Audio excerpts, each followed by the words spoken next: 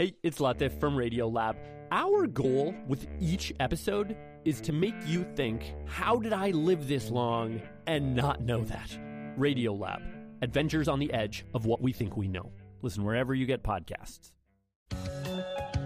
So what is happening politically this week? The Tea Party had a successful primary night on Tuesday. You'll recall that the biggest news came out of Delaware, where Tea Party candidate Christine O'Donnell defeated former two-term governor and nine-term Congressman Mike Castle to win the GOP nomination for Senate. Not the first Republican incumbent to go down this hunting season. I think the Tea Party is calling it a hunting season. The Tea Party wants us to believe that this is democracy at work. The primaries are delivering a referendum on the identity of the conservative movement in the United States. This is what voters do, they tell us. But the Tea Party is also an example of some unintended consequences of the primary process itself, which you'll recall was created to legitimize the preferences of the party bosses who used to make the decisions on candidates at party conventions behind closed doors, the cloakroom idea. Kate Zernike joins us, a reporter for our partner, The New York Times. She's also the author of Boiling Mad, Inside Tea Party America. Kate, good morning. Thanks, John. Hi. So how do we contextualize this? Are these unintended consequences from a primary system that seems to be as vulnerable to manipulation as the old conventions were? Or is this democracy at work, as the Tea Party people would have us believe? Well, I mean, I think if you look at it, that everyone, that people have a responsibility or a choice to vote. I mean, they're getting out there, they're getting people to the polls. And so, this is democracy. This is what happens. I certainly think the Tea Party people, this is what's so amazing to me is that for months people have been talking about the Tea Party, what do they mean? And, they look at their crazy signs and they talk about are they racist? And I think behind the scenes, the Tea Party's just been organizing. They've been planning for these kind of victories for months now, and we're just seeing that come to fruition. Are these new participants in politics, or are these defectors from various movements within both the GOP and the Democratic Party, in your view? Well, I think that, it's really hard to paint the Tea Party or any movement, of course, with a broad brush. But I think a lot of these people are new political activists, not necessarily new to politics. There are some of them who are brand new to politics. There are others of them who are just sort of disaffected Republicans and have been involved in politics before. I don't think these are disaffected Democrats. I don't think they're even necessarily independents. I think they tend to be Republicans and conservative Republicans who want to move the party to the right. To what extent, Kate, do you think this is just an extension of Republican organizing tactics in the past? That the Republicans, one of their national strategies has been to kind of energize people to vote by encouraging anger, and that perhaps that the Tea Party is an outgrowth of that. I think that's a mistake to see this as just in fact, if anything, I think I say this in today's piece, I think it's a mistake to see Christine O'Donnell's win in Delaware.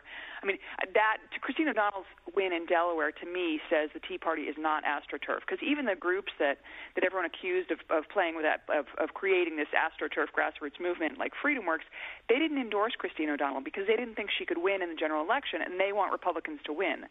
The Republican Party did not want Christine O'Donnell. So this is our clearest message yet, that the Tea Party and the Republican Party don't go hand in hand.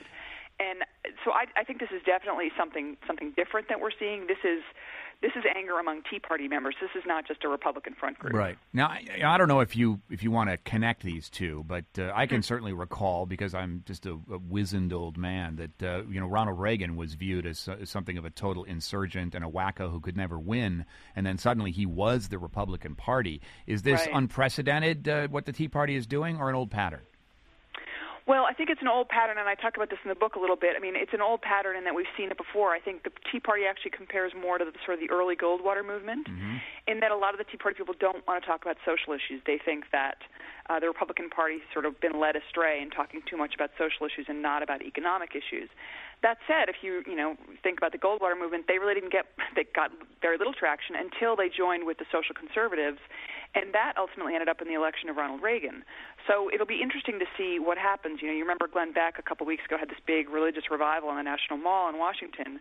So there's certainly a religious element within the Tea Party. There's some overlap, but I think if they band it together, it would be a lot stronger force. Well, broadening out, we've got evidence that in some sense the Tea Party is a tiny kind of blip of what may be a real ideological shift that's taking place among all kinds of voters who are changing their relationship to government. Listen to what one of our listeners said about their own reaction to what's going on politically this week.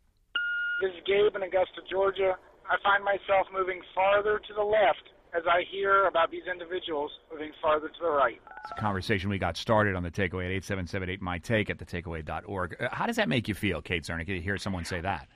Oh, I absolutely think the polarization in this country is getting worse. And, I talked to someone yesterday who said that this may end up actually, that there are independent voters, truly independent voters out there yearning for something in the middle, and that this, as candidates move to the left and to the right, thinking that that's where the voters are, this may actually open up a role in the middle for third-party candidates and for self-funders. Now, we know that third-party candidates don't usually succeed, but this may, in that way, this may be something different, because I do think that there are still a lot of independent voters out there. Ultimately, if this is about anger at the establishment is Barack Obama in the White House. What good does it do to take down the party not in power if you really want to challenge the establishment?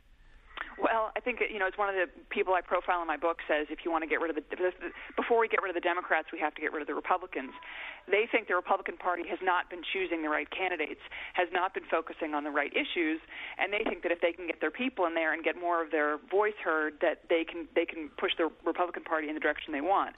So this is a long-term goal for them. I mean, this is something that they are in. They don't think of just the 2010 midterms. They think of 2012. They think of 2014. I mean, they're in this for the long haul. All right, I'm going to throw you way out on the limb. I'd love to do this with you, New York Times folks. What would you tell the GOP this morning? Embrace the Tea Party or come up with some sort of countermeasure? Oh, no, I think you got to embrace it. This year, I think you have to embrace it. Whoa, a definitive answer. Kate Zernick, reporter for our partner, the New York Times, and author of Boiling Mad, Inside Tea Party America. Kate, thanks so much. Thanks, John. So keep the conversation going. Go to 877-8MY-TAKE. How ideologically does all the political headlines this week affect you? Are you moving to the left? Are you a part of that polarization Kate Zernick talked about? Or post a comment at thetakeaway.org.